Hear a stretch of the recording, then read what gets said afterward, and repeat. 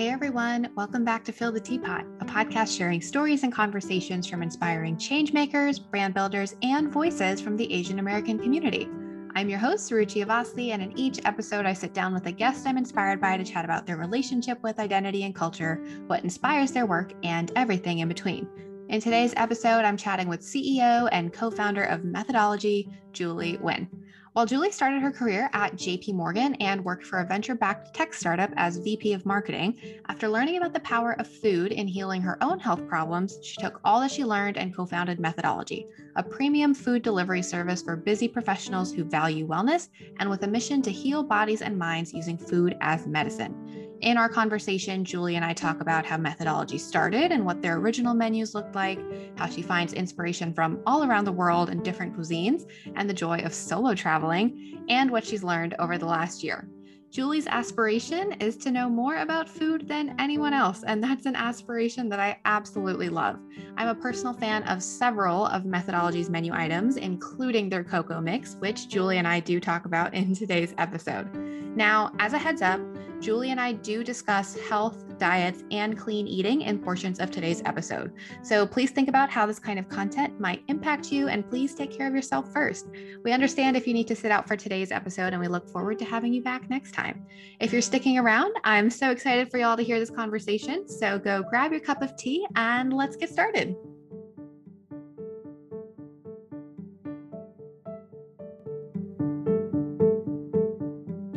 Start every episode by talking about identity, and identity changes over time and it influences who we are at different stages of our life. So I'm curious, kind of going back to the beginning, what was your relationship with identity growing up and how it's changed over the years and over time? That is a great question. I love this topic. Identity definitely always changing. I think one thing that I thought of that has definitely been constant is I've always been like the smart nerdy person. And I think so much identity is created by the way your parents speak to you, right? So they always told me, you're so smart when I was a kid. And so I always just doubled down on that and worked so hard when I was in school.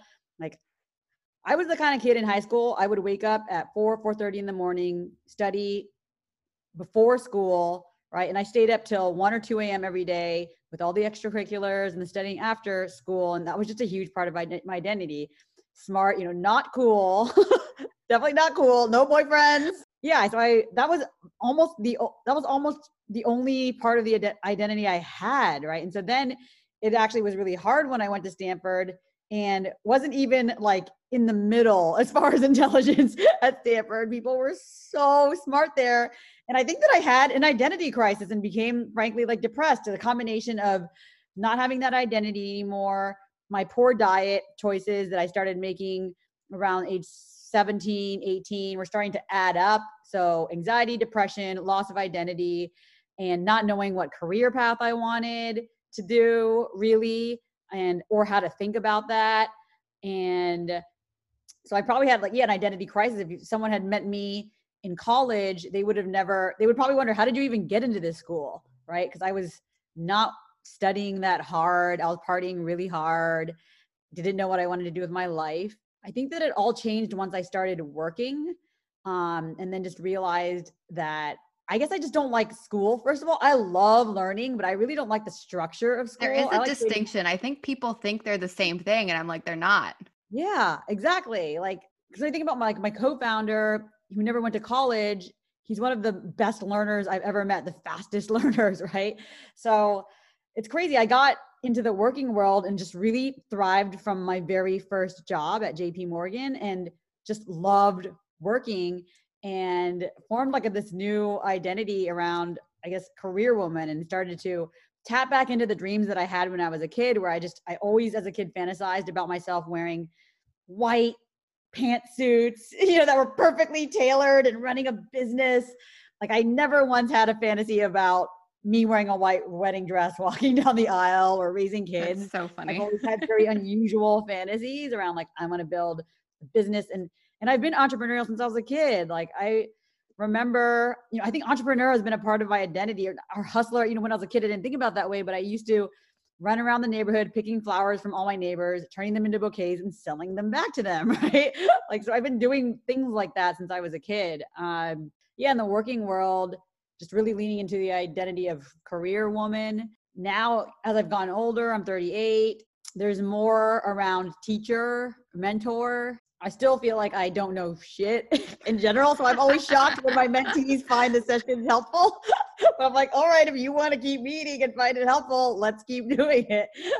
But I always, I feel like there's so much I don't know, but I try to, because people keep giving me positive feedback, like, Julie, you should teach more. You should teach more on the Instagram, really like take the time to do that.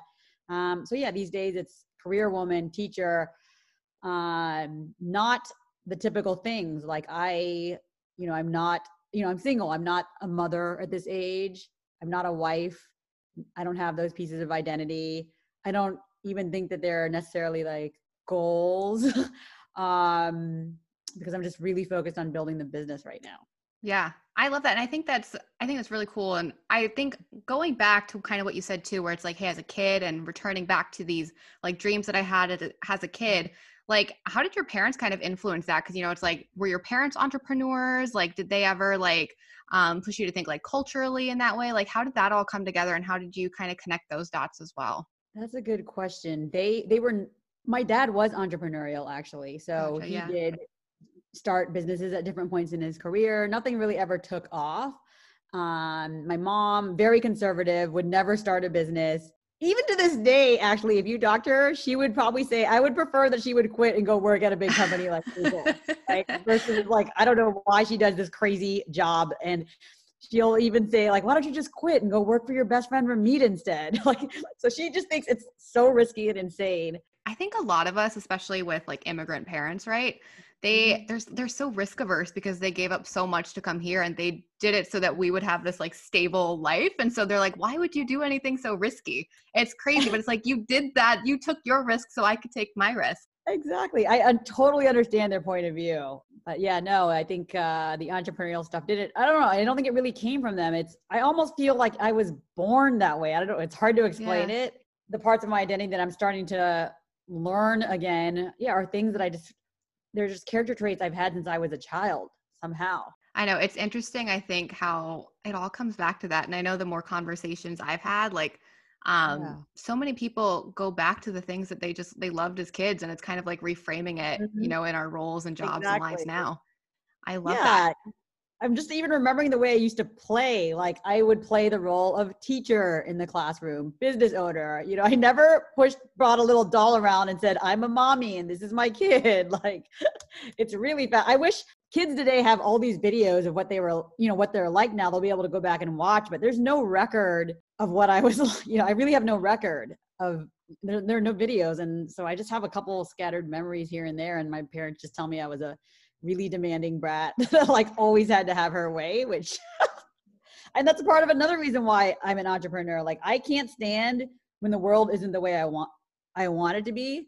And I'm willing to like put the work in and sacrifices in to like reshape it in the way I want. Cause it just I literally can't stand when things aren't the way I want them to be, like in any aspect of my life or the world. It really bothers me. You sound like a true entrepreneur. So on that note, I guess what was kind of the catalyst moment for you where you were like, okay, all of this culminated together and we're starting to think about methodology post, corporate America, post those more stable, quote unquote, jobs? Yeah. At the time that I started methodology, I was working at a tech company and I had a really nice salary and was basically on this career track or trajectory that I would describe as like I was aspiring to be a COO of a tech company and just to keep working my way up that ladder and be like a Sheryl Sandberg type. But what happened while I was working in tech is I learned during that time period, my health had gotten so bad at one point where I was on over 10 different prescription drugs in my 20s. Wow. And my health got so bad that I kind of just gave up on the medicine and started doing my own research because I thought it was very odd that I was so young and had all these health issues. And it just didn't make sense to me because I like used to be healthy and like, why am I so sick when I'm in my 20s? And so I did an elimination diet and really changed my diet around and got off literally every single drug that I had been on. I was really shocked and disgusted by this because like no doctor ever at any point asked me what my diet was in my whole life. Like, what are you eating? Because I was on drug pills for anti-anxiety, acne, eczema, like all these things. So I was really shocked by that. And then, I turned my diet around and became very, very healthy. And then was doing well in tech, healthy. But then I looked around and saw all my friends, like every year as we were getting older, like they were getting unhealthier, right? Because the stuff really starts to add up over time. And they didn't know how to eat it all. So I created a nutrition education product for them called the Body Test, which was basically just an 8-week email drip where I walked them through an elimination diet. This is why these things work. This is what you're learning about your body, et cetera. And put tons of friends through it. And they learned a lot. Steven, my co-founder, is one of the friends I forced to go through that. But then what I saw was, so they all felt amazing by the end of it, right? Because they were eating so many things that they didn't realize they should have been cutting back on. But then 6-9 months later, they were failing. And so the insight I had then was, okay, it's not just that people don't know how to eat. It's like, even once they know, it's so hard with the way the food is in this country to eat that way, right? We're surrounded by, 98% of the choices we're surrounded by are really, really bad for us and are going to make us sick, right? So the world is really, the odds are stacked against us because of the environmental environment with the environment that's around us. And so at that point I realized, okay, it's going to take a lot more than education to really help people get their health in good shape through diet and stay that way over the long term. Someone's going to need to really make it so that their home environment on a consistent basis is really, really healthy. And so that's really what methodology is. Thinking behind, like, you know what? You don't even need to know all the nuances of how to eat. You don't even need strong habits or discipline. All you need is every time you open your fridge, if what's in there is healthy, like, that over the long term, every meal, every day, like, is going to completely turn your life around. And so that's the whole thesis behind the product. And that's one of the reasons why I named it the way I did. It's all about, Steven, I approached one of my best friends at the time, Steven, about the idea. He was excited and just immediately was like, how can I help? And we just started working on it. Before we knew it, it was doing well enough that I quit my job and went all in full time. When I say well enough, by the way, I don't mean like making tons of money. Like I took no salary for like a year and was so stressed out and became the unhealthiest I had ever been, but well enough that I thought that there was something in the idea, the demand. Yeah, I love that. So as someone, I'm obviously super familiar with what your menu looks like now and kind of what your offerings look like for your clients now. What did those beginning days of methodology look like? What kind of like supply chain did you have? How are you coming up with recipes? What did that look like? When I think about month 1 and year 1, first of all, we prototyped it. My co-founder moved out of his rent-controlled apartment and moved into a loft in Soma so that we could prototype out of there, like posted for a chef, and then had the chef show up at a loft to cook, right? Because just to test out the idea. Yeah. And in those days, because we were so inefficient and small, we were charging $25 a meal at the time. Meals were fully customizable, meaning a customer could email us and say, I want these exact macros in my meal. And then we would just weigh it out to exactly match that on a per customer basis, which was like ludicrous because there were some men on high protein diets where we were literally giving them, I swear to God, like 10 ounces of shrimp in like a meal container. It was like, everything just looked so absurd and was so inefficient. And interns, we hired interns. Steven is an ingenious off care.com because he realized that these people were really, really nurturing. And so they were putting care into the food.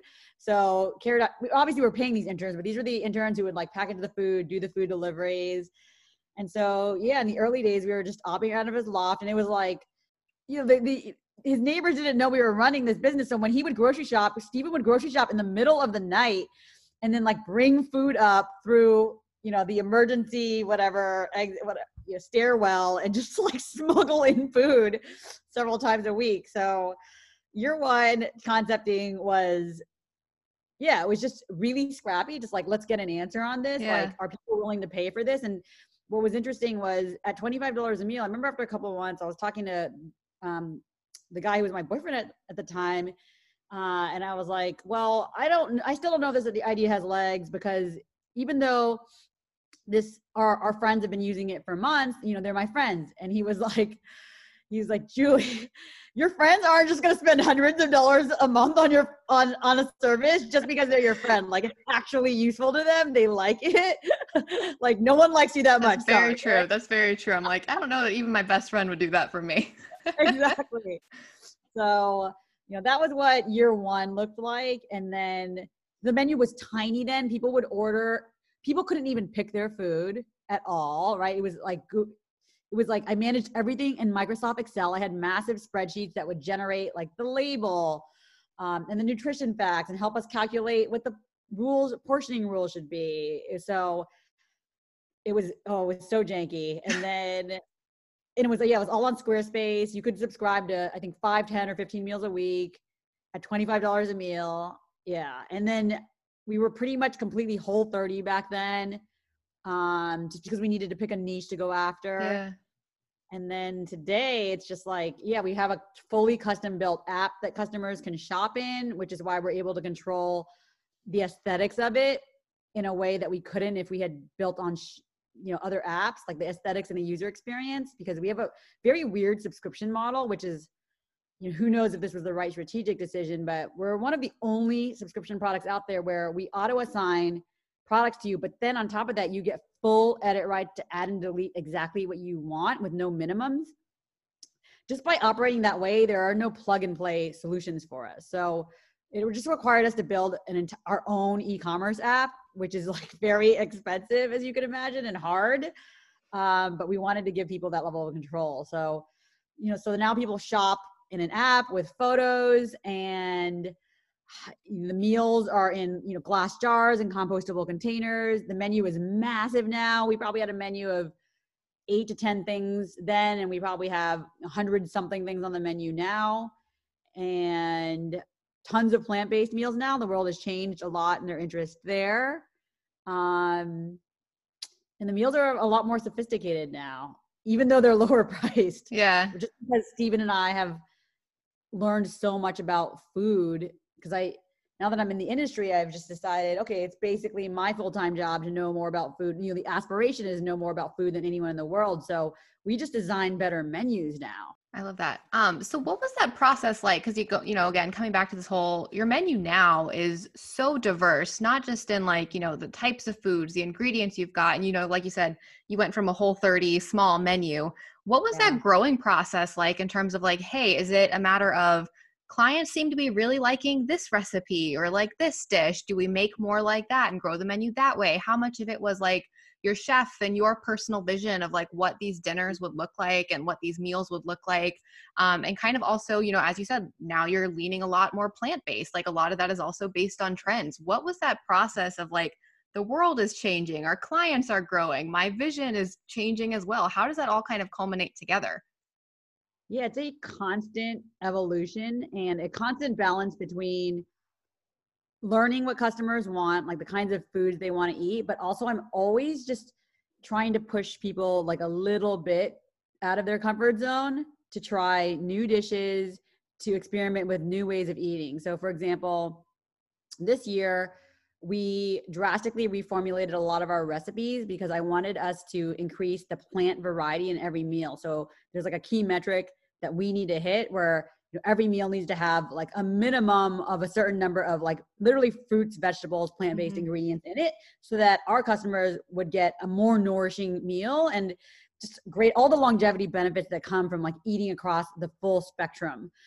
And even though that's not something our customers have ever asked for, right? Yeah. So talking to them, they wouldn't know that because a lot of people haven't taken the time to really learn and read and understand the impact of eating a diverse diet.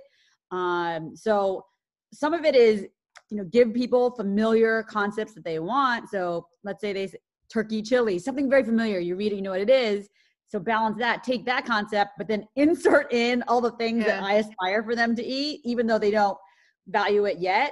But then they will. So it's great because they're open-minded. They try things over time and they're like, wow, they're always surprised to learn this plant-based meal tastes delicious. Or now that my fiber is higher, like I'm more regular and whatever benefits come with that. So it's a constant evolution. So a lot of it is based on, consumer taste. More and more customers are wanting to cut back on meat and seafood now. We've seen it grow steadily every year. It's still not like the way the media portrays it. The media makes it look like everyone is eating plant-based, but that's just not what we see in our volume. It still looks like people are kind of just dipping their toe in that. Mm-hmm. So balancing that with just me constantly learning, about new nutrition research findings and figuring out how do we weave these into our menu. And even if customers don't know the details of it, I still know they're getting the health benefit. It's just a matter of just doing what's best for them. Obviously, I'm trying to teach them as well because we want them to know and to be able to do this on their own. But, sometimes it takes a while for people to appreciate some of the things we do for them. And I think something else that's really cool, especially about y'all, is, I've tried my fair share of like meal solution options. A lot of them don't really foray into this like diverse global lens that y'all also take. And I think what's really cool about you guys is that oftentimes, and correct me if I'm wrong, you guys are oftentimes the first like introductory point for a lot of ingredients or cuisines for your clients. So I'm curious kind of how you feel like your place in that introductory phases to someone maybe trying like Japanese food for the first time. Or I know you created some Oaxacan style meal solutions after your trip, right? So it's like, how do you feel like your responsibility comes into place when it's like, hey, I'm also introducing people to a new cuisine or a new ingredient that they may have never seen before? Yeah, I'm so glad you brought that up because I think that introducing to people to new cuisines, there are so many reasons why it's so important for me to do. And it's a hard thing to do for several reasons. Like, at a high level, often we do get emails where they're like, why is this menu so Asian all the time? Right. So I'm just setting that as context so you can understand why when you go out to health food restaurants, it often isn't global because that's actually not what most people prefer to eat. They want, like, when I say American, quote unquote, American really means like American, Italian, French, those kinds of things. So that's the context of the world we're operating in. But why I think it's important to introduce these things, introducing people to new flavor profiles and dishes is just really important because if, whether you like those dishes or not to start with, like the more healthy dishes we fall in love with, the easier it is to eat healthy. So kind of the way I think about it is, let's say today, there are 300 unhealthy dishes you love and there are 50 healthy dishes you love. Like think about how hard it is to eat healthy. But if you flip that ratio over time and just expand your palate and what you're familiar with that you love that's healthy, then it just becomes so much easier because you just have so many more options, right? So I always want to kind of expand kind of like people's palate, the repertoire of what they can eat, right? So that they have this longer list of things they can draw from when they feel like eating healthy. So it's kind of like those twofold ideas.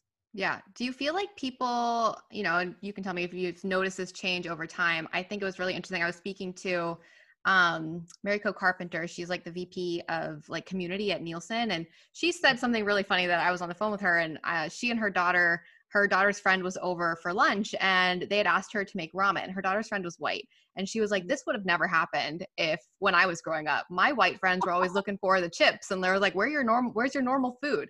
And she's like, and she called out that she's like, this is normal now. Like people's palates have grown and changed. Like, have you noticed that same enthusiasm over the years for like, hey, I want more different kinds of cuisines, like not just for the health factor, but because people are more open to it?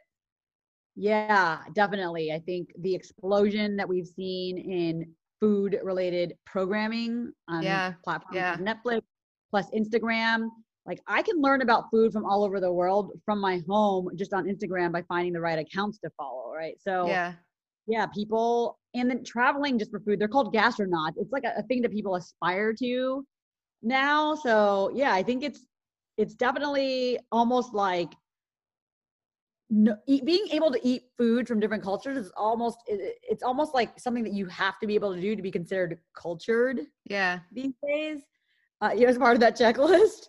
So yeah, I think it's very aspirational for people. And at least on the coast, I can't speak for the middle of America, but on the, here on the West Coast, yeah, I've definitely seen there's a huge appetite for adventurous food. And we attract the kind of person who wants that. Like the Yeah. kind of person who really just wants quote unquote American food cancels our service pretty quickly, because they're just like, they log in and they see all these crazy dishes from around the world that they don't recognize. And, if that scares them, they don't stay with us long, but that's okay with us. Yeah, for sure. I think you bring up a really great point that I'm really excited to chat with you about, because I do consider you what do you call it, like a semi-gastronaut, because you did pre-COVID, pre-pandemic, you did travel a lot and you did go and, see the world and see the world through the lens of food. And I think it's so inspiring to see other people not just go places, but like learn about those places and share the knowledge behind the food and the people and the history that's of these places. And I know you mentioned earlier too that you just really love learning. So like, I would love to just hear your perspective on like, what was that journey like for you? What is it that draws you to like travel and learning about different cultures and like sharing that back with your audience and your clients? Yeah, I think when I started this business, I had this one aspiration to just try to know more about food than anyone else in the world, knowing that I would never actually accomplish that goal. And so I wanted to be strategic about it, because something like that just doesn't happen by accident. And I believe I have to build into my schedule habits that I do on a daily basis so that I can move towards that every day. And so I made a list of all the different ways that I can learn about food. So it's tasting new food, cooking food, reading about food, talking to people in the food industry, watching food type documentaries.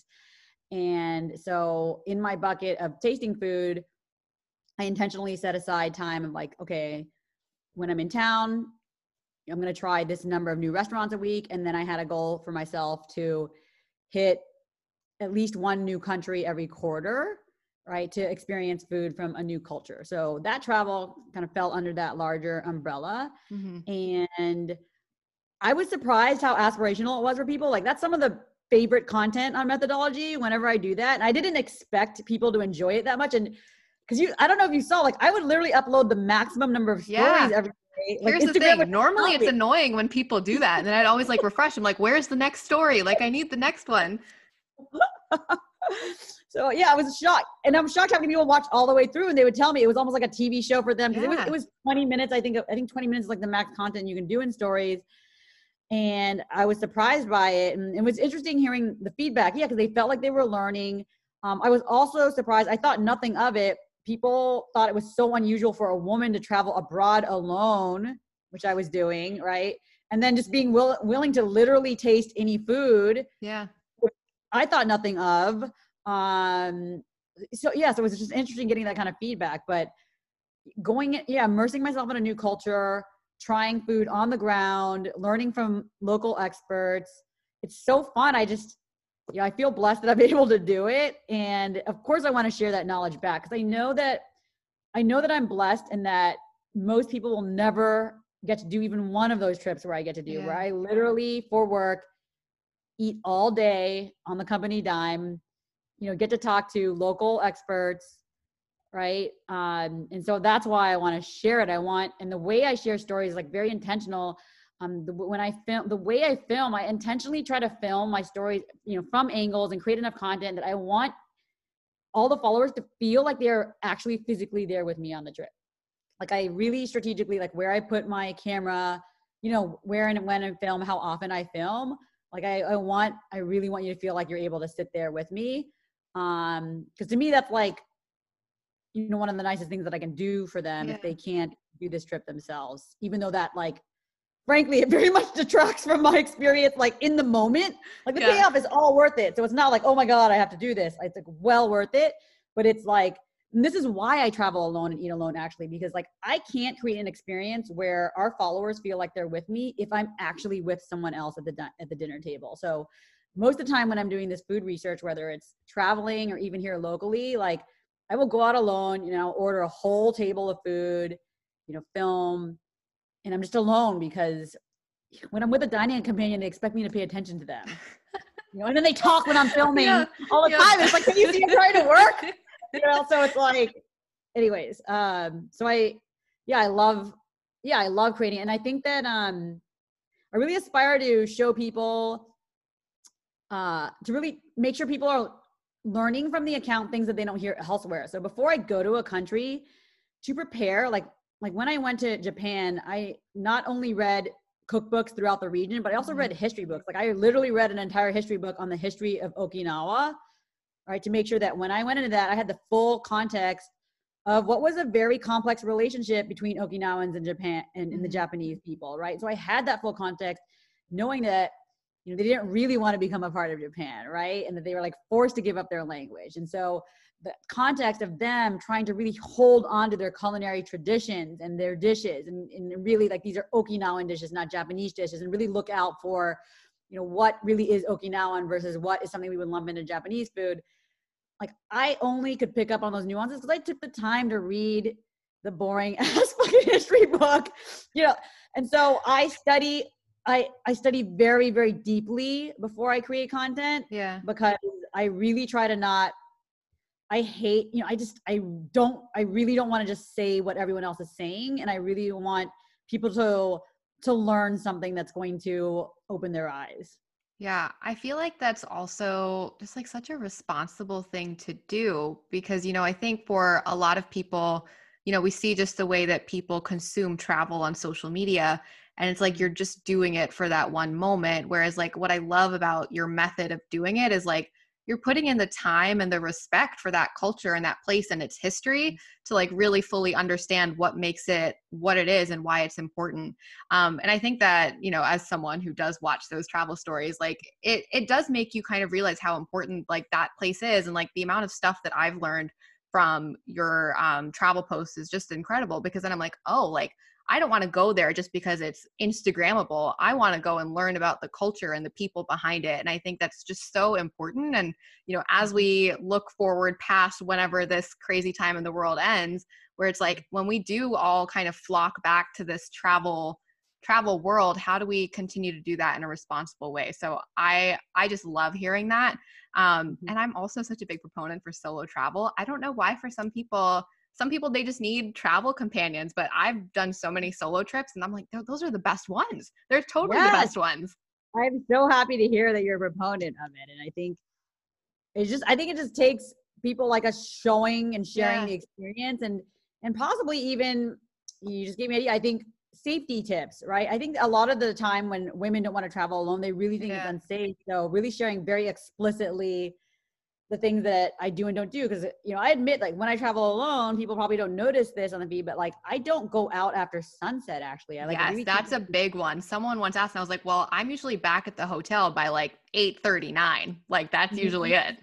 Yeah, exactly. So I'm like not out late. Right. So I think that there's more that can be done because I agree there's so much to gain from the solo travel and it's crazy. You probably experienced this, how kind people are when a woman is traveling alone. Yeah.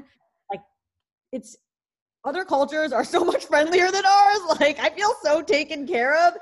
And if you just Google in the press, like some of these cities, these articles make it sound like you're in such dangerous places. But like when I actually travel to these places, I was like, people here are way nicer to me than they are in LA. Like totally, in LA, when I was lost, they're like, get out of my way, open a map. Like, why are you standing in my way? Being confused. And so it's also really cool. I know I've at least noticed this. I don't know if you have, where it's like I'm more apt to speak to strangers when I'm traveling alone in a new place. And it's like the people I've met, incredible. And it's like the people and stories you get to know. That's just like, that's more than half the fun of going on a trip by yourself.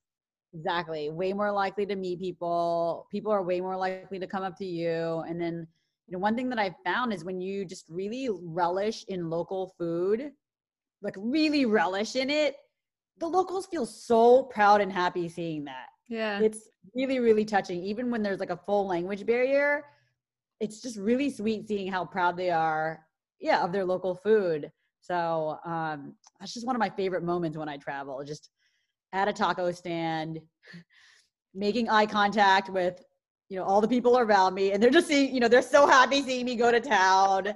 And yeah, I love it. I Yeah. live for those. I love that. And I just love that you share those experiences with everyone that follows on social, because they really are really special.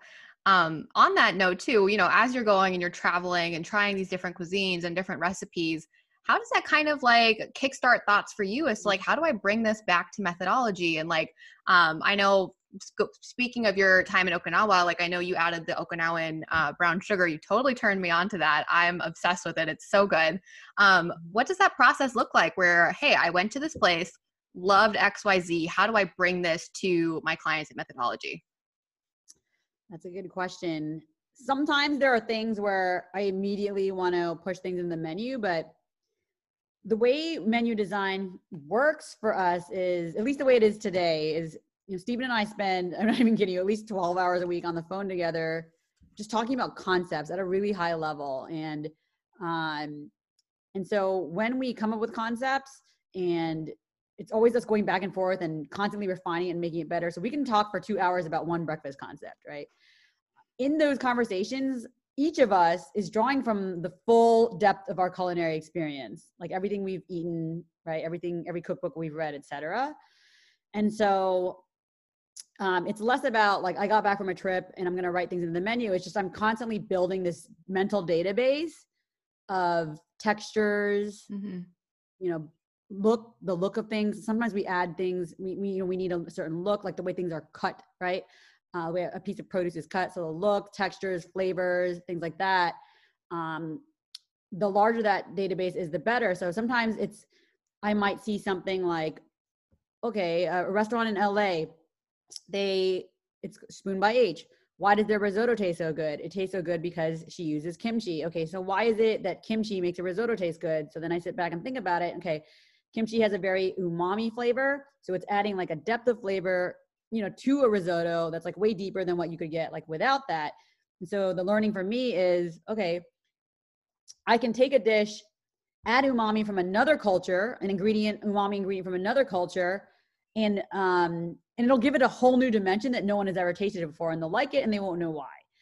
And so when I sit down and make a risotto dish, then I go through my mental database and say, okay, risotto, Italian, where might it be fun to pull an umami flavor point out of? And so then my brain starts scanning for all the umami things I've tasted around the world outside of Italy. And so I might say, okay, shio koji from Japan, interesting. What about miso? Okay, when I was in Spain, what about some of the salted fish? Like things like that. So it's often not like sitting down and pulling something directly. It's just building on this database of ingredients, the way things are combined, and breaking them down into first principle thinking, and kind of building from scratch as we create the menu every week. I love that. Have you ever put something out there that you were really excited about and then people's reactions were not what you were expecting? Oh, all the time. This is why, her menu changes every week, because a lot of times Stephen and I think something's going to be a big hit. Yeah. And I can't remember off the top of my head which things they are. I think often it ends up falling to the category of just way too unfamiliar for them. Yeah. Because he and I have such a breadth of eating experience. And so it's like way too unfamiliar. And then, but sometimes they surprise me. Like we currently have on the menu, Peruvian ex-Japanese type inspired poke bowl.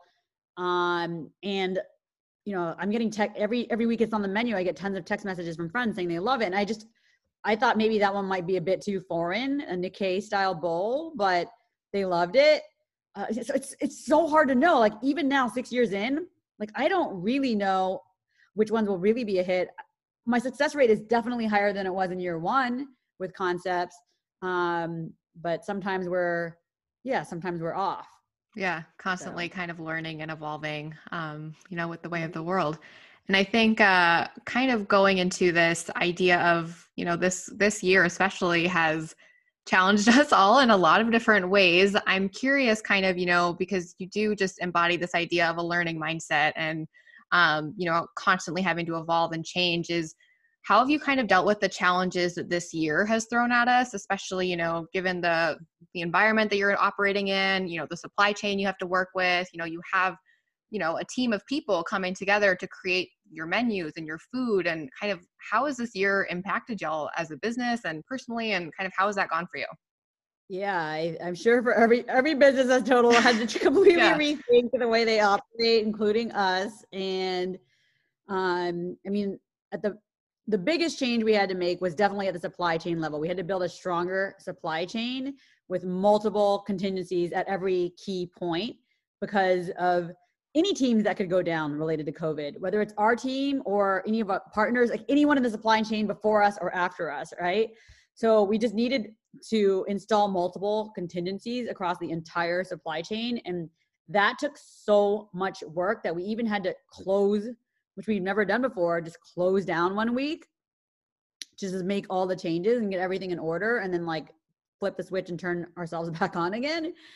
And so that was really, really painful and cost a ton of money and like, frankly, almost bankrupt us, but we felt like we had no choice because we needed to do it to build a stronger and safer supply chain for our employees as well.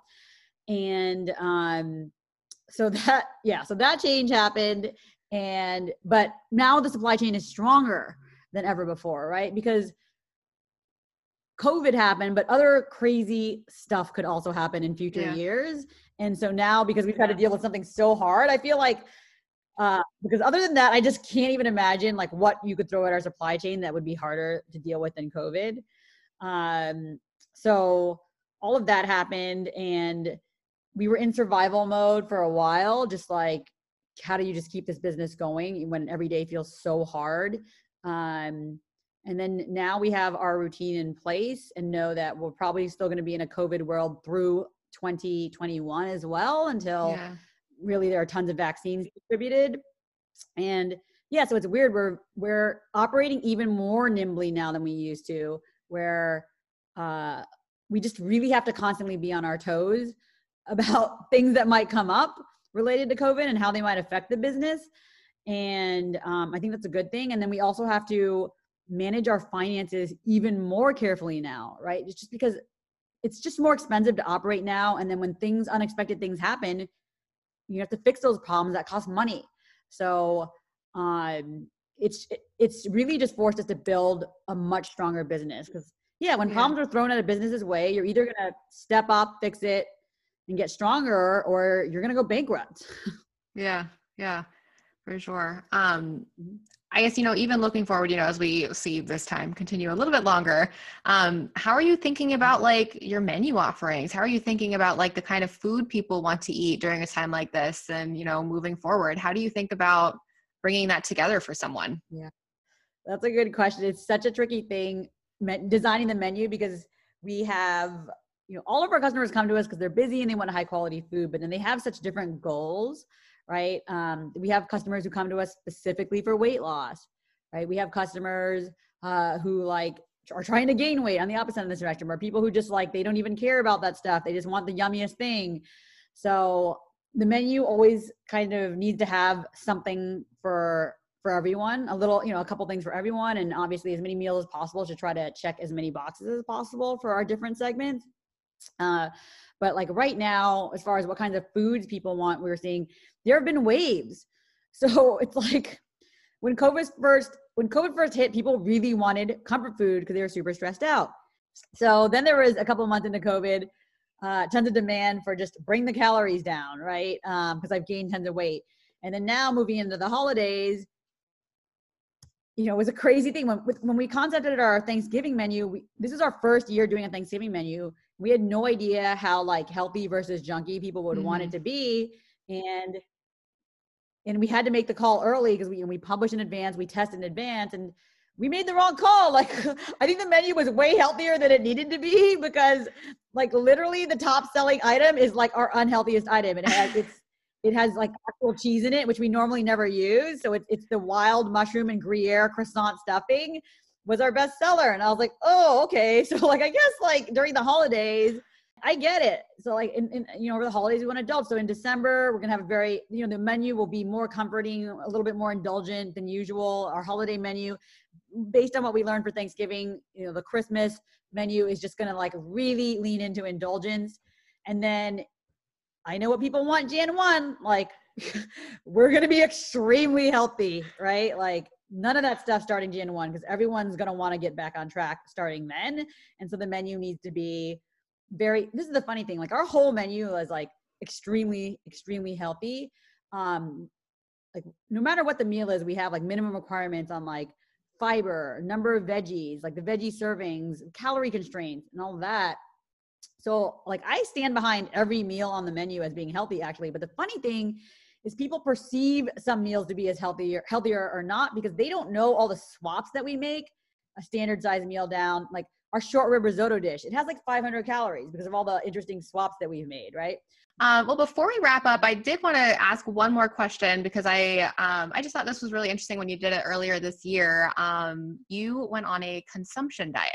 And I don't want to like misuse the term diet in this case, because it has several different meanings. So I would love to just kind of learn about what that experience was, especially as, you know, we all, I think the last couple of weeks we're on consumption overload with the media and food and just everything, right? So I would love to know, you know, again, we kind of try to be more mindful with how we're consuming everything around us, how our listeners and myself, we can all learn from your experience with that.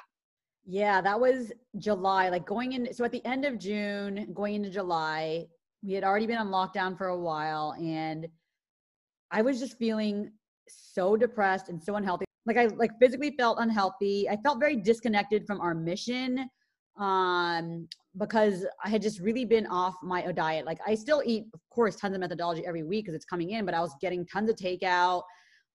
Social media was just like, I feel like there were so many takedowns and negative. There's just so much negativity. People were being mean, even to well-intentioned people constantly. So I was like even afraid to post during that time or be on story. So I just felt like I needed like to clear out space in my life and make room for other things and really like figure out like, what do I need in my life? So yeah, I cut out tons of things. It's on the blog. It's stuff like everything, easy things from like caffeine, refined grain, refined sugar, which I knew from my own personal experience, those things make me feel really unhealthy. And everything from things like that to, I was off social media.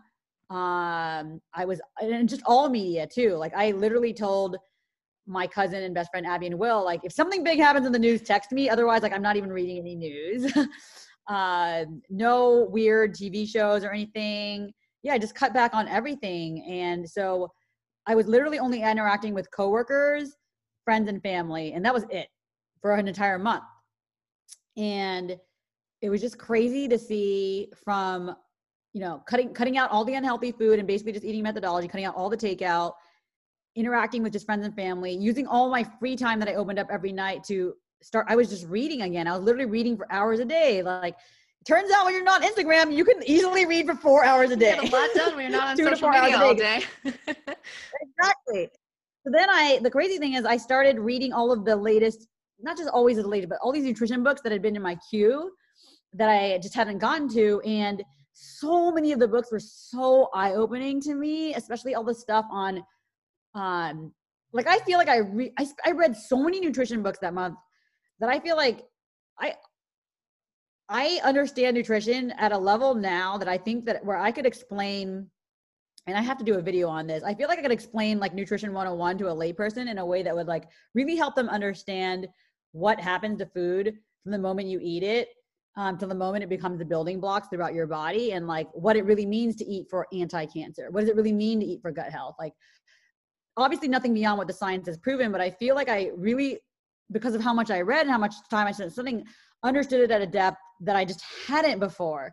And it made me so motivated. It put me in touch with the mission again.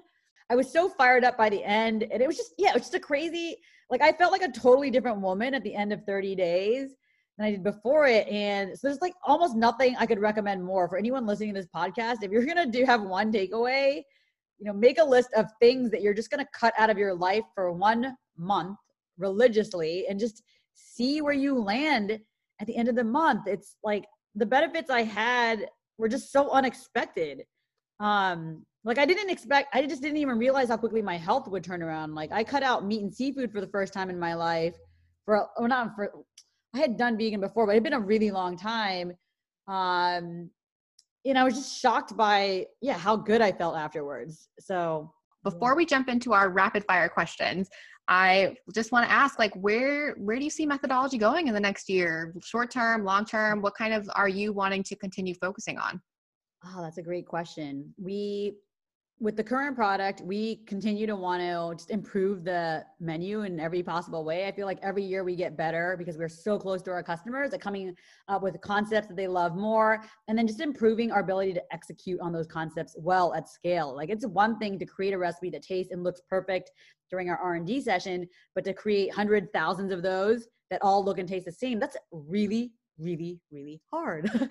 So just constantly getting better at that. But then we're exploring a bunch of really exciting new things, like new product launches in the, I guess you could call it like snack food space, like things that can ship nationwide really easily. So we've never really played in the mass market space before, but try to launch a few things that are mass market, still following the principles and keeping our values intact, but really try to create solutions for people who can't afford the current product. So that stuff is on the docket.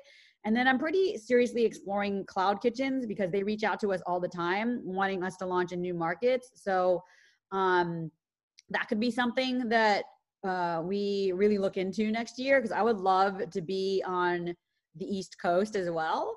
And then the third thing that's on my mind a lot is I really want to start working on a methodology cookbook under the same lens that I mentioned before, where I want our quote unquote methodology of cooking to be accessible to more people. Yeah. And I just love the idea of home chefs learning how to cook the way we do, because I honestly think there's no other company in the world that's better than we are at taking a super unhealthy but delicious recipe and making it healthy.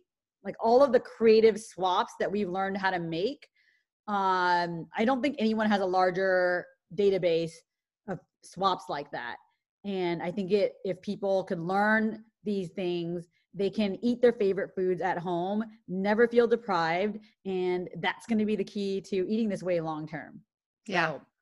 I love that. I love that. And I love that you're like, I want to share this with the world rather than like hoarding it for yourself. Like, I always think of Allbirds where, they're like, we've got this great technology for a sustainable product for everyone. Like, we will share it with you. Like, how do we get this out into the world so that we can change other people's mindsets too? And I think that's really powerful. I will be first in line to buy a methodology cookbook. So I'm super excited, and I will await the day patiently that comes out. Oh my God, I can't wait. Your content is so beautiful. I can't wait to see you cook a methodology dish and photograph it. You are too kind. Well, I hope you're excited. People either groan or are excited about rapid fire questions.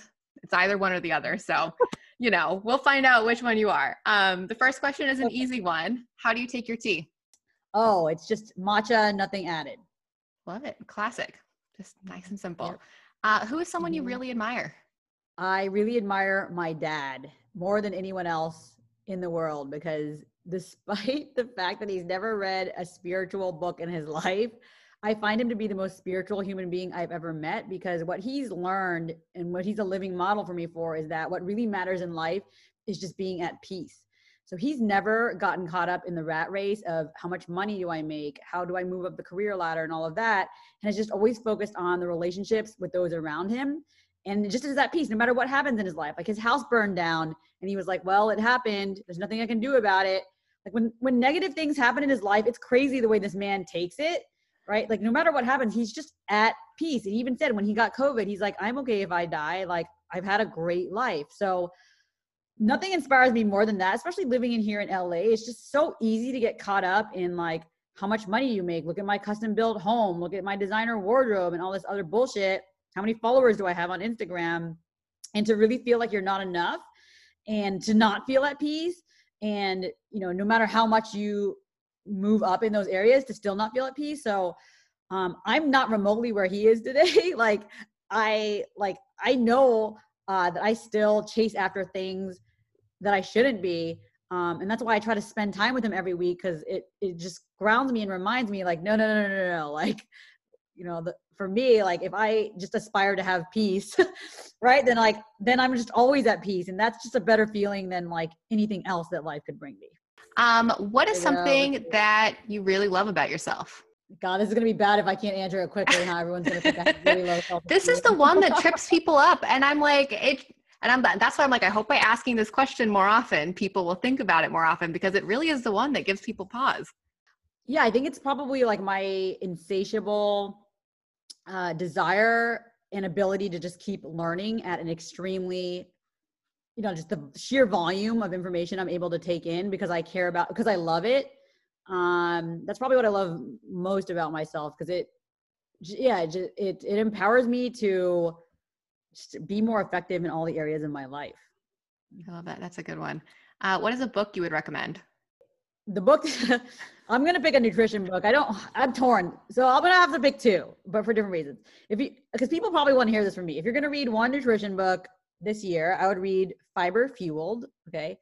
Because I think that author, he's a gastroenterologist. He explains better, in layman's terms, better than anyone else, how you should eat for optimal gut health and why it matters. And in a way that, because you understand it, you're actually going to be motivated to change your diet. So I think that's the best nutrition book that's come out recently. And then the other book that I'm going to recommend is the book that I read over and over most often in my life. It's called Awareness by Anthony DeMello. So it's a spiritual book. And so whenever I'm going through a really, really hard time or really struggling with an area of my life, I kind of go back to the highlights in that book that really remind me that what I'm trying to do every year in life is not, which is kind of the opposite of what I said, like there's learning, but it's really like unlearning, right? Like unlearning all this bullshit that society teaches you should care about, right? And really get in touch with what are the things that I really value. So whenever I'm going through a hard time, I reach for that book and it brings me a lot of peace. Awesome. Adding to the checkout list right after we're done. If you could have one skill or talent that you don't currently, what would it be? Oh my God, shoot. It's going to be so hard to pick. This is going to sound really bad coming from a food founder company, but I wish I could cook well. Like I'm a horrible home cook. Like I visually remember like the facial expressions ex-boyfriends have made when they've eaten my food. And it's just like, that's why I won't even cook for dinner parties anymore. I'm too self-conscious to cook for other people. And I just feel like I could, and one of the reasons why I care about it is just because like if I were good at it, I feel like I could teach our followers how to do it. But I'm so bad at it, I can't really be helpful to them. And I think it's a really cool skill, but for some reason, I was just helping my dad last weekend. We were making hand rolls, and he just like couldn't believe how bad I was. He's like, "You." So I don't know. Despite my efforts, I think it would be really cool if I were like a badass chef. Until then, you can serve everyone methodology. Exactly. Last one. What is something you're curious about right now? What is something I'm really curious about? I'm studying a lot of things right now. The thing that I'm probably spending the most time studying is, one of the things I'm spending the most time studying is why certain brands really, really take off, and others don't. And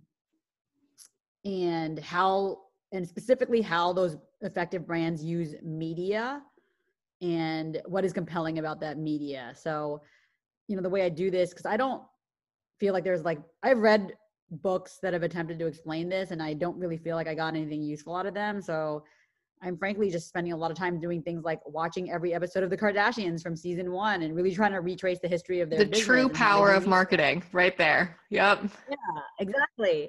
So I do things like that, and just really so I'm just really trying to dissect some of the players who have clearly mastered a lot of this and seeing what principles I can take away and apply to our brand.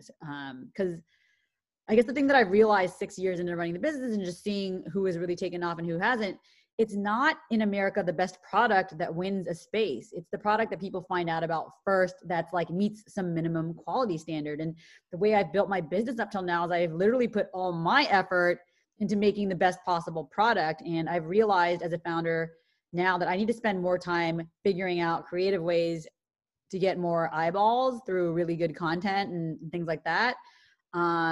Which kind of sucks. So I'd rather just spend all my time on product, but the reality of this world is, the products that get used the most are the ones that figure out this media game, and it's not necessarily the best product in the space. Yeah. Constant learning process. I love that. Well, where can people find you? Where can people find Methodology? What links and places do people need to know about? They can go to our website at www.gomethodology.com. They can follow us on Instagram at gomethodology. And if you're not in our delivery zone, you can actually go to shop.gomethodology.com to get our pantry items. I do have to put in a plug. Is the ceremonial cacao going to be put back in stock? Because y'all have got me hooked on it from the shop methodology, and I need it soon in my life. Yeah. We're going to actually, we were just talking as a team on making sure we have like 3 versions of that product. So we're going to make sure we have like the Morning's Mastered version that tastes kind of like Mexican chocolate, the Lion's Mane one that just tastes like Swiss Miss, and then like the plain one for people who just want to be hardcore. So we'll make sure all 3 of those are on the menu. I'm so excited. Well, yay. Thanks so much, Julie. Thanks so much for joining us on the pod. Of course, you're welcome. It was fun. Thank y'all so much for listening to today's episode. If you're interested in following along with Julie and Methodology, you can find more information at gomethodology.com. And if you are outside their delivery area, you can shop their pantry items, including the cocoa mix, from shop.gomethodology.com. And you can also follow Methodology on Instagram at gomethodology. Thanks again for listening, and we'll see y'all next time.